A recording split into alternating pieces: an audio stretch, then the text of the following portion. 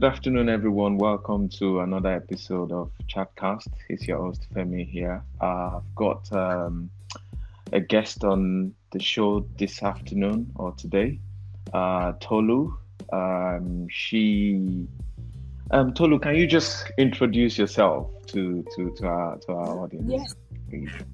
of course. Hi, Femi. Thank you so much for having me. How Pleasure. Yeah, it exciting. is. Yeah, indeed. How are you enjoying the lockdown and everything, pandemic? I, well, I'm not enjoying the pandemic, but I'm loving the lockdown because it's just given me a lot of room to be, I guess, creative in my Okay. field. So, yeah, I'm loving the Yeah. lockdown. I don't know if I should say that on the podcast though, because people can't wait to get No, out. it's your But personal experience, and I actually read something a couple of weeks ago that there's been more record requests for patents in this period of lockdown than any time. So I think a lot of people have been tuning in their great. creative mind. Yeah. Yeah. Well, without so much ado, yeah. So Tolu, thanks once again for Yes. coming on the show. Yeah. So, what I know what you do, but could you just give a brief introduction of, you know, yeah. Sure. So I'm Tolu Adeleke Are, but also known as Tolu the Okay. Midwife. And I'm actually a nurse and a midwife, but I feel like I'm more of a midwife than a nurse because I've practiced as a midwife for longer. So I run private childbirth preparation classes in Lagos for mums and dads. And it's actually not just, it's similar to antenatal classes, but we don't have anything like my antenatal classes in Nigeria. Sorry, I always have to chip that in. Okay. It is it's evidence-based antenatal classes in a non-judgmental environment, just literally teaching women what to expect when they're pregnant, what to expect when they're in labor, and then talking about tips to um, not even get through, just what to expect in the postpartum period when they've had a baby, how their body changes, breastfeeding, and so much more. So I also have classes for dads, and the whole point of doing dads antenatal classes in Nigeria is because men are seen like the ATM cards in Nigeria. So they never really try and get them involved. But then research, so much research tells us that if a man is really involved in the pregnancy, it has better maternal health outcomes and neonatal health outcomes. So it's a bit of a no-brainer. Why don't we have dads more involved right from the beginning? They are way more than the ATM cards. So that's why I run dads antenatal classes in Nigeria. I also have I run with women birthing services, so it's just support for pregnant women when they're in labor. Okay. Sometimes actually right from the beginning, because I have a lady on the books. I've been seeing her since she was 5 weeks pregnant. So it's supporting her, weekly updates. She checks in with me, I check in with her, what's happening, how you feeling, and so forth, and things like that. And that I also have a maternity helpline that people subscribe to and call and just ask questions like, this is what's happening, is it normal? They send me all sorts of pictures, Femi, dear. honestly. They send me I don't mind though, because I'd rather see the pictures and be told, and I tell them, oh, it's nothing, or no, actually it's something, go to the hospital. So yes, that's what I Wow, do with the maternity you're doing a helpline. lot. I'm trying to kind of like Honestly, contain, yeah, same. some of the thoughts to kind of like enlighten me myself. Because you started by saying you're a midwife and a nurse. What's the difference between a Yes. midwife and a nurse, please? Well, I think the major difference is as a midwife, we tend to look after healthy women. So we obviously only look after women, and we look after healthy women. And I say that because when nurses look after sick patients, so someone has cancer or someone has hypertension or has a stroke and goes to the hospital and they're admitted and they're looked after by a nurse. Okay. Whereas pregnant women, if they were never pregnant, most of them would never come into a True. hospital. They'll never come into contact with us. So there's a stark difference. And in maternal health, as a midwife, we deal with only maternal health. You're looking after pregnant women all the way through her pregnancy until her baby is 6 weeks old. And then that's it. She moves on to the next stage. In the UK, it will be a health visitor. So I think that's those are the major differences between nursing and midwifery. Okay, that's quite enlightening, because I always kind of like in teaching to use the midwife. That's a nurse. They're all nurses. but it's good. So We are not. yeah. So were you a nurse before a midwife, or a midwife before a nurse? Was it something you were into nursing and you found it boring, or you just go into? No. Well, the truth is, I wanted to be a gynecologist, Okay. and I got really bad GCSE grades. And at that point, I just thought, I'm not doing this again. And my mom's actually a nurse, and my mom was studying, I think, at the time. Or anyways, so my mom's a nurse and was wanting to be a midwife as well. So she pushed me down the road of, okay, go and do midwifery. But then I said, okay. So I enrolled for midwifery, and she said, but I think you should do nursing first. I was like, okay. So that's how I ended up doing nursing first. And I enjoy it, but not like midwifery. Okay. I literally finished my nursing, and 6 months later, I started my BSc in midwifery. Okay. So I was a nurse first and then a midwife. That's the short version. Okay, so you practice in Nigeria, but you used to practice nursing in the UK, because from what I gathered. And what kind of led to you packing your bags and relocating to Nigeria, or do you still shuttle both, or how do you combine your business and your business is your professional career at the moment? Your business is very much part of what you do, from what I can gather here. But so how did you come about that process? Was it something very easy for you to do, or did it take you a lot of time? I think it was an easy decision, but it took me ages to finally make the transition. So because I lived in the UK for like, I don't know, maybe 28 years or something before I started thinking about relocating. So my whole life, all I know is the UK. And then I think I used to go to Nigeria quite often, and I think I once came across a statistic about someone dying, like the maternal death rate, and I just thought that makes no sense. Because when I was practicing as a midwife in the UK, if someone dies in a London hospital, my colleagues in Manchester, in Lancaster will hear about it. So that's how uncommon. Why would they hear about it? They're not their because patients. but maternal death, they won't know that all the details, but maternal deaths were it's not a common thing in the UK. It's a very, very rare occurrence. Yes, and it's a big deal because we do everything to save a mother's life. So when a mother dies, it's just like, what went wrong? They'll have lots of different inquiries, root cause analysis. What went wrong? How could we not save this woman? So that is what I mean, that, we'll hear about it up north, and that this lady died as a learning, I guess, as a learning point, and what we could do differently, because it shapes our practice as well. Yeah. But so I think I saw a statistic once that in Nigeria, a woman dies from a pregnancy-related complication every 10 minutes. One woman dies every 10 minutes. That's 6 women in an hour.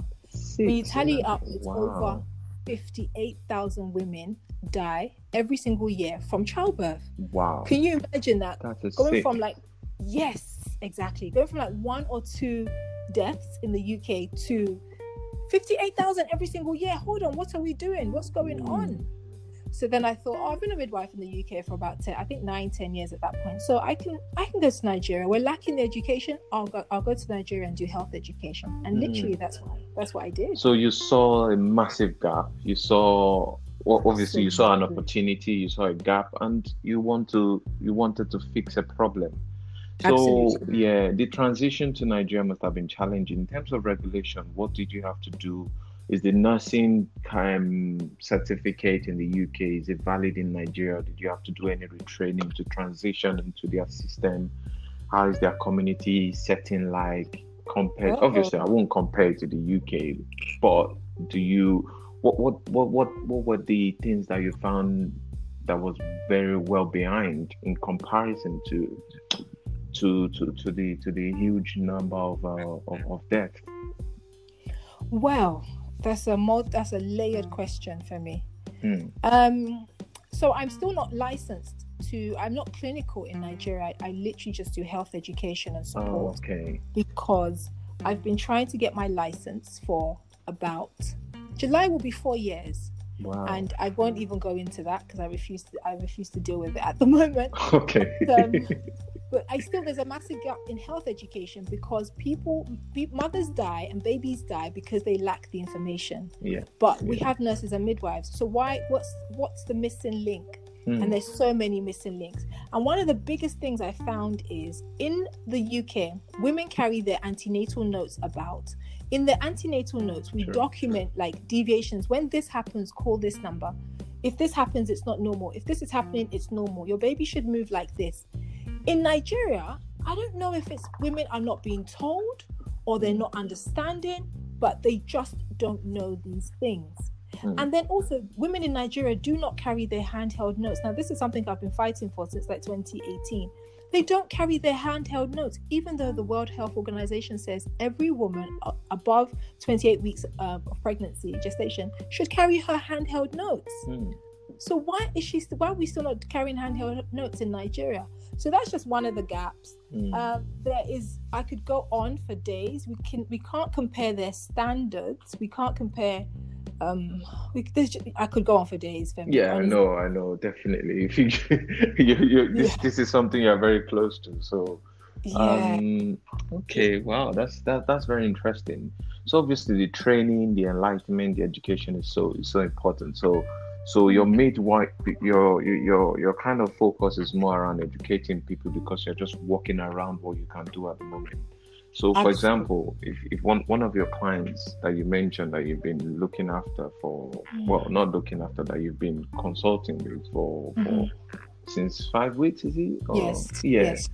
How do they engage your service? Do you go alongside their community engagement? Because I'm sure they will have like hospital appointments, or is your consultancy enough to cover that side until they go into labor? How do you No. Yeah. So in the UK we used to work as a multidisciplinary team. So you work with different sectors in health.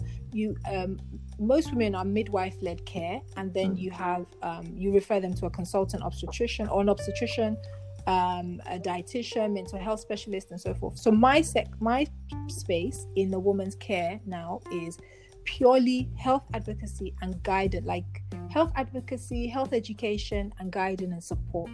So for example, she might go to the hospital and they just say, take this bloods, do these bloods, your blood pressure is this, but your blood pressure is fine. They don't really give, not all, but most, they don't give enough detail where women feel they have all the information. So for a few women, I go to the hospital with them, but that's like a luxury package.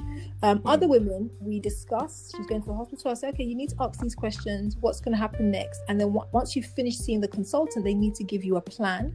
So when you know the plan, then let's come back and we'll discuss it and we'll digest it. So in a sense, I work alongside the woman in advocacy, but I rarely interfere with what happens in the medical with her and her doctor. So she goes to the hospital, sees the doctor, comes back and gives me feedback, and then we discuss it and we make our own plan. That's how it works. For the birthing services, there's a few women that want me to be with them when they're in hospital. So when they're in hospital, I'm not a midwife. I'm their professional birthing partner. Okay. Yes. So that's how it works. That must come at a huge cost. So looking at the economic landscape of Nigeria, you won't have that kind of like federated care setting for pregnant women, because obviously the economic position, the awareness, as you said, people just and obviously people don't really take this thing as seriously as it should be, from what I've gathered from our conversation so far. So what's your kind of like, are you affordable? Oh, that's a layered question. That's another layered question for me. No, because I'm looking at how important your service is and how available it is in the UK, but compared to Nigeria, it's a very specialized service. It's not readily available to anyone. So it must be very challenging for people, and to have that kind of gap. So there's not a lot of Tolude midwives in Nigeria currently. So the kind of services you provide must be very, very high end for the high end people. Or am I? Yes, I know. You see, that was my biggest. It's Femi. That was my biggest, I guess, maybe battle when I first went there, because I would want to look after, if I could look after everybody and get across all the states in Nigeria, I actually would. But then at the end of the day, and I think I'll be really honest, when I ran out of savings, I thought it's actually a business, and as a business, it just has to make sense, right? So what I tried to do is give out as much information as possible on social media pages, because people have access, people will still buy data and they have access to that information. So they'll understand what labor is and what different pain relief types are. But then in terms of coming to my classes, because I run antenatal classes, I feel people don't see the value, and why should I pay money to come to the class? But equally goes with people don't see the value in them having health insurance, because in Nigeria we have health insurance. They don't see the value in them having health insurance. They don't see the value in them paying for anything healthcare, and they'll wait till they fall sick, in quote, and then they'll start asking family and what have you for funds to look after their illness. So they don't actually understand or appreciate. I can't say not everybody, because people are buying into it now, but the majority of people who need my services don't feel they should pay for my services. But if it were free, they would take it on. So what I've tried to do is, what I've been doing I'm trying to partner with big organizations, corporations who have people from all different status levels working for them. So I don't even know if that's the correct term. You can have so basically what I do is I offer an organization my antenatal classes, and the organization will pay for it, and they will send 20 of their employees per time to come in for the classes. Because if you think about in an organization, they'll have people who are cleaners, junior staff, interns. So you literally have an antenatal class filled with different. So that's like a bulk subscription for a range of people across different professional settings, but under that corporate. Absolutely. Absolutely. So that's one way I found that it works, and then just through my social media handles. So there's lots of information there. Otherwise, that's very interesting. So I'll come to another interesting side. I don't even think one episode will be enough to cover a lot, because this is a very vast topic, subject matter actually. The dad side of things is what I want to come to. So you provide support not just for the women but also for the men. So what are the dads doing in this whole process? Well, what I'm trying to do is trying to get dads to understand that they need to be doing everything the woman's doing. So they need to go with her to antenatal. Except carrying the baby. And except carrying the pregnancy, yes. The pregnancy, exactly. Sorry, yes. Yeah. Okay. Exactly. They need to be doing everything. So how is the dad's side of the process of it? Do you have subscription that kind of is filled your diary with the dad side of things, or the education is still required to give them that level of awareness that they need to be involved? Yes. So with the dad side, it's a lot more challenging. It's been a bit more challenging than with getting women to attend antenatal classes, because I'm dealing with Niger men, with Niger men mentality. What do you mean by Niger men mentality? I don't have a clue. What is Niger men mentality in this instance? It is that men don't believe they should. Not all Nigerian men, because I think the younger Nigerian men understand that they need to be quite involved, but a majority of Nigerian men believe that they've got her pregnant, they will go out and work, and they'll provide the finances for her to have her antenatal appointments, for her to have the baby, buy baby things.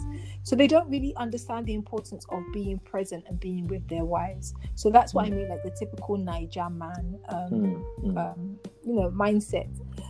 So with the dad's antenatal classes, it's been a bit slower to take off because of this reason, because if women don't want to pay for my classes privately, some women, not all, men are just, what am I going to learn? You show me how to pick a baby. It's not my job. When my wife delivers, somebody can come and help me look after, my mother will come, or my auntie or somebody, or we have a housemaid or house help and things like that.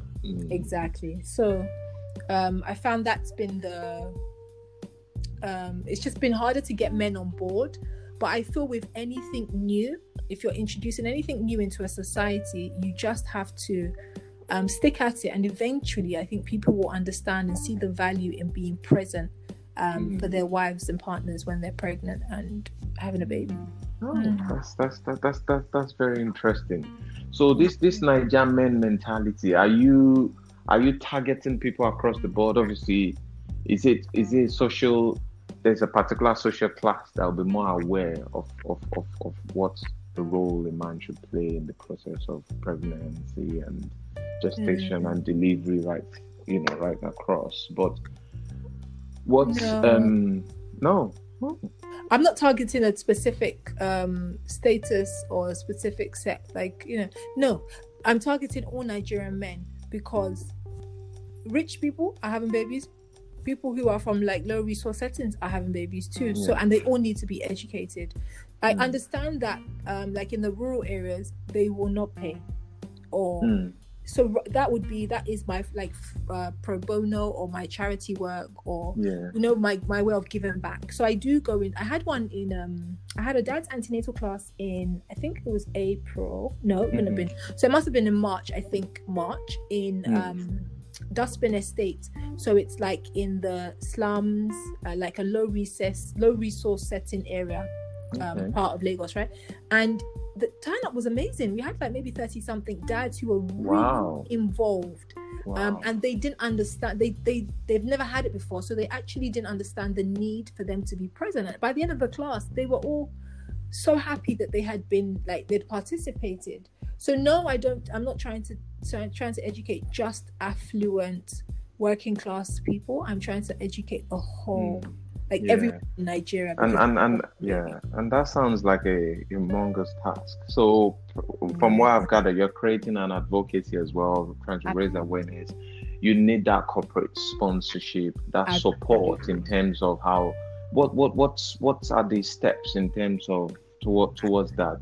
Is there do you do charity events to raise awareness of what you're doing, or is it as you go along that you increase your network base, and then someone would tell somebody that you're doing a great job, or how do you go about that?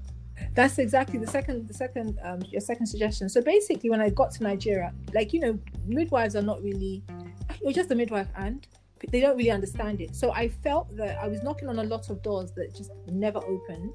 And I just thought sometimes you have to just get doing something. So I just started running classes and funding it myself. And then, because then you have, people will see what you're doing. People will have testimonies, so people can give feedback of what you've been doing. So you have to create an awareness or create a demand. I don't know what's the right term, but you have to tell people that you actually need antenatal classes. Yeah. So in me doing that, and that's literally what I did, just kept pushing on my own. Yeah. So I documented a lot of my classes, experiences, things I'm doing.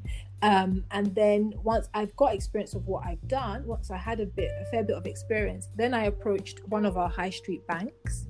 Can I mention them? Oh, feel free if you're comfortable. Yeah. Oh, okay. So I literally approached Sterling Bank, the MD of Sterling Bank, who is a phenomenal. I've never actually met him. I've never seen him in person. I've never had a phone conversation.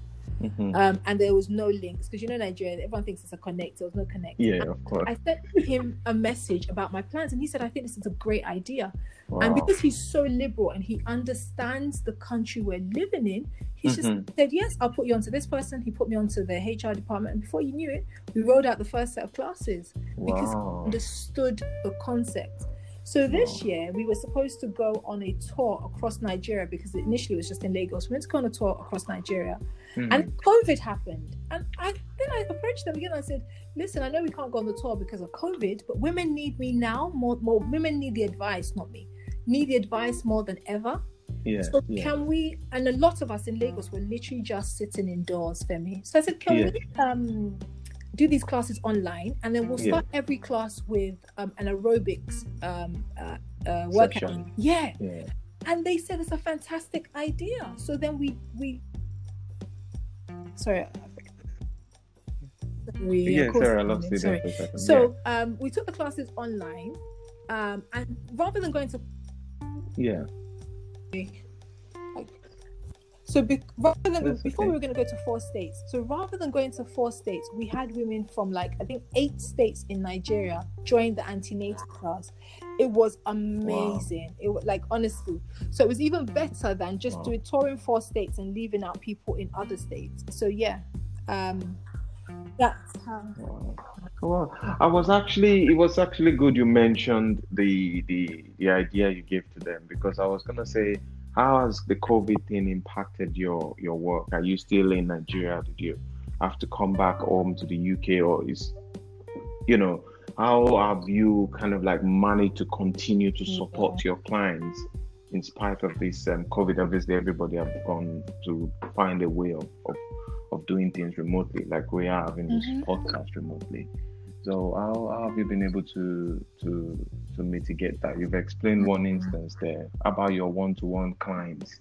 Has it continued in that way? Because obviously the It gestation doesn't period stop. doesn't stop Yeah. due to COVID. Yes, Everything absolutely. continues. It hasn't really affected me. I think if anything, I'm busier than before COVID, because I just guess because pregnant women are quite anxious. And then with COVID, and no one's really telling us, does it, can the woman, if a woman gets it, will she pass it to her baby? There's just so many unanswered questions, and women were just literally full of anxiety and worries. So So enlighten us. If can they actually pass it the on to last their time I baby? checked, there were 2 or 3 cases in the UK that they are suspecting there was vertical transmission, that the mothers could have given it to the babies in utero. So all along they just kept saying no, that you can't, a mother can't pass it to her child. Remember, we are finding out information in real time, so it's not like anyone's done a body of work and has like Sure. so it's You are right. as cases arise, then they let us know that okay, so you can actually pass it. We think you can pass it on to your newborn baby if a brand newborn baby was tested for it. So we actually don't know, but I'm more inclined to say yes because of the 2 or 3 cases they saw in the UK. You mentioned, Femi, you said, did I have to come back home? London is not home. I'm Nigerian. Yeah. Oh, are you? It's true. Your name is Tolu. That's true. London is not home. I don't see London as home. So you've actually left. Oh, okay. So you're I'm in in London. Nigeria. No, I'm in London because I came back to. No, I came to on support holiday. my colleagues in the NHS. So I'm back on the COVID register to support my. So I came back to support. Okay. But I'm just here, like I think I have like good. a 3-month contract, and I'm going back. I'm going back home. Nigeria's home. Okay. So it's very busy in London at the moment due to the COVID, the maternity wards. Are you supporting them as a maternity nurse or as a midwife? As a nurse? Yes. Yeah. Midwife. Yeah. Yeah. So, yeah. Okay. So I will go back to a more universal problem. I've heard a lot about things like pregnancy. 1 in 4 pregnancy make it to birth, to delivery. Is that universal? Is that across the board with Nigeria, wherever generally pregnancies don't? What's the reason for that? That you have situations where pregnancy, especially at the early stages, is very vulnerable. I feel it's if you have a early miscarriage, so that's in the first trimester up to 12 weeks. Oh yeah, that's the word. First of all, can you just take one step back? Correct. If just confirm if I'm right or wrong. Is it true that 1 in 4 pregnancies, according to the Royal College of Nursing or something like that, on their website, stated that 1 in 4 pregnancies. I don't know if I'm right. I could completely be wrong, but. And if it is the case, why is that? Well, what should the mother be doing at that early stage to ensure that what they are carrying is protected, or they see through those vulnerable stages? It's a great question. I feel if a woman has a miscarriage, or research tells us if a woman has a miscarriage in the first trimester, chances are it's because of a chromosomal issue. I can never say that word. So.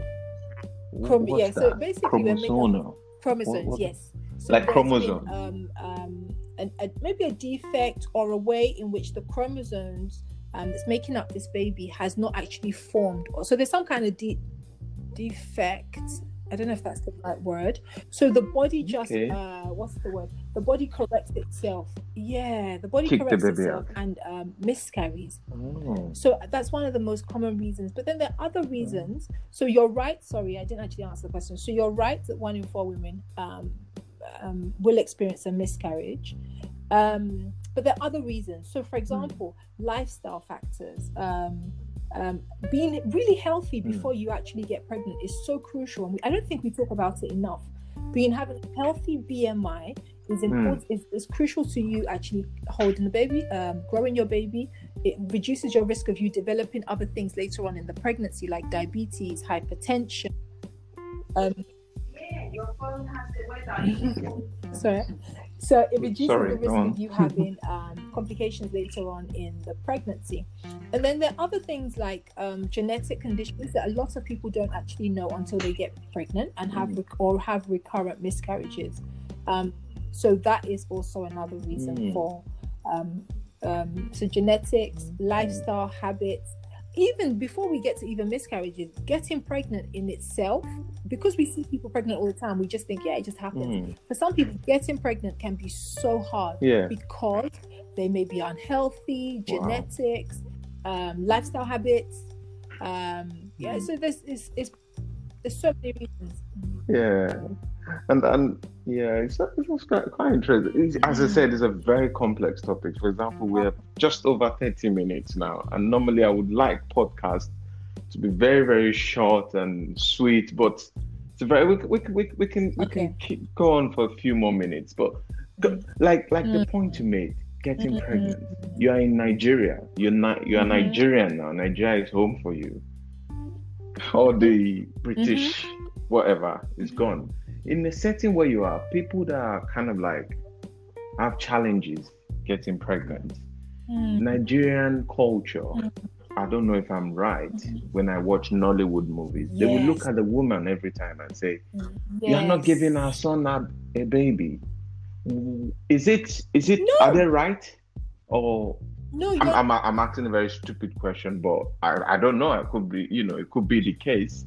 So is it how do you kind of like engage people or increase that awareness in that area that people who want to have children and having challenges in having children is not the woman's fault 10 out of 10 times? It could be the man. So do people do testing and things like that, checking their health, their lifestyle and everything? Could be a number of factors. So how do you kind of like increase the level of your awareness to that area to help a lot of women, because they end up being kicked out of their matrimonial home in some cases, because from what I watch in movies. That's such a great question, because we know that infertility is caused by 33%. Is it 33? 1/3 is because of the woman, 1/3 is because of the man, and 1/3 is unknown. 33.3 something. So unknown could be your village people. Literally. I'm just using the Nigerian setting. But I find, especially in Nigeria, they tend to blame women for infertility. So the woman does all these tests. She's constantly doing one thing or another. Sometimes they sleep in church and pray and fast. And I'm a Christian, so I'm a proper Jesus baby. But I feel there's a place for religion and there's a place for medicine. But I won't go into that just now. So women do all these things because they're trying for a baby, and the husband hasn't done, or the partner hasn't done anything. Femi, I know a case, it's not even through the grave. I know a case of 7 years of infertility, and she's done all the tests. Like sometimes when she's doing tests as well, it can be life or death, or when you're having IVF and it has its complications and things like that. But the guy hasn't done one single test because he doesn't feel he has a problem, which goes back to that Niger. No, it doesn't feel. Well, how does he not feel? Is that not a feeling? Mindset that why would me as a man, I'm a grown functioning man, go to a doctor to say, listen, it's such a layered and sensitive topic, but it's one that we need to keep having because men need to get checked and tested and all that stuff. It's not only the woman. So is that something you will add to your module? Like the men side of things should also, take their. Is there anything like IVF for men? Sperm and they take her woman's, they put it, and they put it. Okay, do they? Okay. Yes. So it's a coordinated thing. It's just, it's not just need the man to go to the clinic, run the test, then give us his sample, then they do the procedure. So you still need him on board. You need him to understand what's going on and to consent. Yeah. Okay. So do they have like this world-class IVF clinics in Nigeria? They're springing up there because Nigeria wouldn't really have any issue. It's a very massive population there, so they would tell you, children or fertility is not really a problem there. Is that the perception? No, I'm just asking. We have clinics. I heard we have great clinics. I've never visited any of them, so I actually don't know in terms of like how good the standards, what But we have clinics, and people do have IVF. There are lots of people in Nigeria that have infertility issues, and equally there are lots of people who can't afford these the private clinics, and even some people who can't afford the state-owned hospitals, state-owned to have a doctor that works for one of the state-owned hospitals as opposed to a total private. They can't afford it, so that's why they turn to all these local people who constantly give them herbs and things like that. Infertility process. And then I'm gonna go on. Sorry. I was going to say, so infertility is quite high in Nigeria. I just don't feel we'll talk about it enough, and people hide and people do all sorts, and they just all of a sudden spring up with a baby. So yeah, it's high. We don't talk about it enough. Okay. I'm just conscious of just two more questions. The penultimate one is your care. Your business is babies, delivering babies. If I flip the coin and say Nigeria has an exploding population, do you do any awareness around family planning as well? Okay. That comes in, even through my antenatal classes, that comes up at the third session when we talk about postnatal period, because it's important. Even if we didn't have an exploding population, for a woman's health, you shouldn't have babies so close together. For So what was the right amount of? What's the right period to the gap? I couldn't between say one baby and the next. Yes. Really? Okay. Clinically, what is there a standard time frame that you have, clinicians that say, don't try for baby for X number of months or weeks? And the crazy thing is, even with a cesarean section, there's no actual set time like that you have to wait before you have another baby. None of the like the RCOG, so the guidelines in the UK, don't give you a time. Nigerians forget the guidelines. The American, I can't remember what their guidelines are. No one says you have to wait for 6 months or a year before you try having a baby again. And with a cesarean section, they've gone in, they've opened her uterus, opened her stomach, opened her uterus. So we should have a time, like a time. Yes. But nowhere, there's no actual guideline that guides us to say, wait 6 months, 12 months, 18 months. So I couldn't actually give you I could give you what I think, but it's not gospel. That's fine. All right. I think women who've had a cesarean section should wait at least 18 months before trying to conceive. So don't have a cesarean section and then 9 months later you're trying to conceive. I think just give yourself enough time for your body to heal, that you're in the best place to look after you, your unborn baby, and your baby, your toddler. But it's just an opinion. It's not evidence-based. All right. Fantastic. And lastly, reading through your profile, you've delivered over 1,000. Yeah, I think it's delivered and cared for. Wow. Do you have like a flag or something, like your 1,000th baby they gave you, like? Do you keep the record? And how many? Which one, boy or girl? How many twins do you have record? Oh, whoa. So you guys just deliver babies and just go in like it's just normal. It's like your job, your 9 to 5 job. It's like a job. I go in and okay, I'm going to deliver this baby today. We deliver the baby. No, it is because So it's nothing that to you moment guys. when Wow. you catch the baby from the woman's vagina, you give her the baby. It's such a magical, like Yes. it's an amazing moment. But I won't remember the baby's name. I won't remember if it's a boy or girl. Some stories stand out more, like, you know, if a woman's had 19 cycles of IVF and then she gets pregnant and it's spontaneous. Yes, Wow. and it's a You've seen spontaneous that? pregnancy. 19. It's like, huh? Wow. So you didn't even need to go through it. So those kind of stories will stand out. But I mean, all babies are precious. Yeah. So what's the longest labor session About that you had? 24. Do you remember? About 24, yeah, because I looked Wow. after her the whole night, left her, came back the following night, or, you know, I went home in the morning, came back in the evening, and she was still laboring, and then she delivered. So maybe 25, 26 hours. Yeah, labors don't actually go on for longer than Wow. that. People just think they do, Amazing. but they don't. Amazing. All right. Amazing. Thank you very much. It's been really, I can't even take enough. You know, there's so much ground to cover, but Of course. we're obviously limited by time, and Thank you so so we just much. have to end the session. Thank you Thank you so much for having me. coming on, Tolu. And I wish you Thank all you the very best in what you do in Nigeria.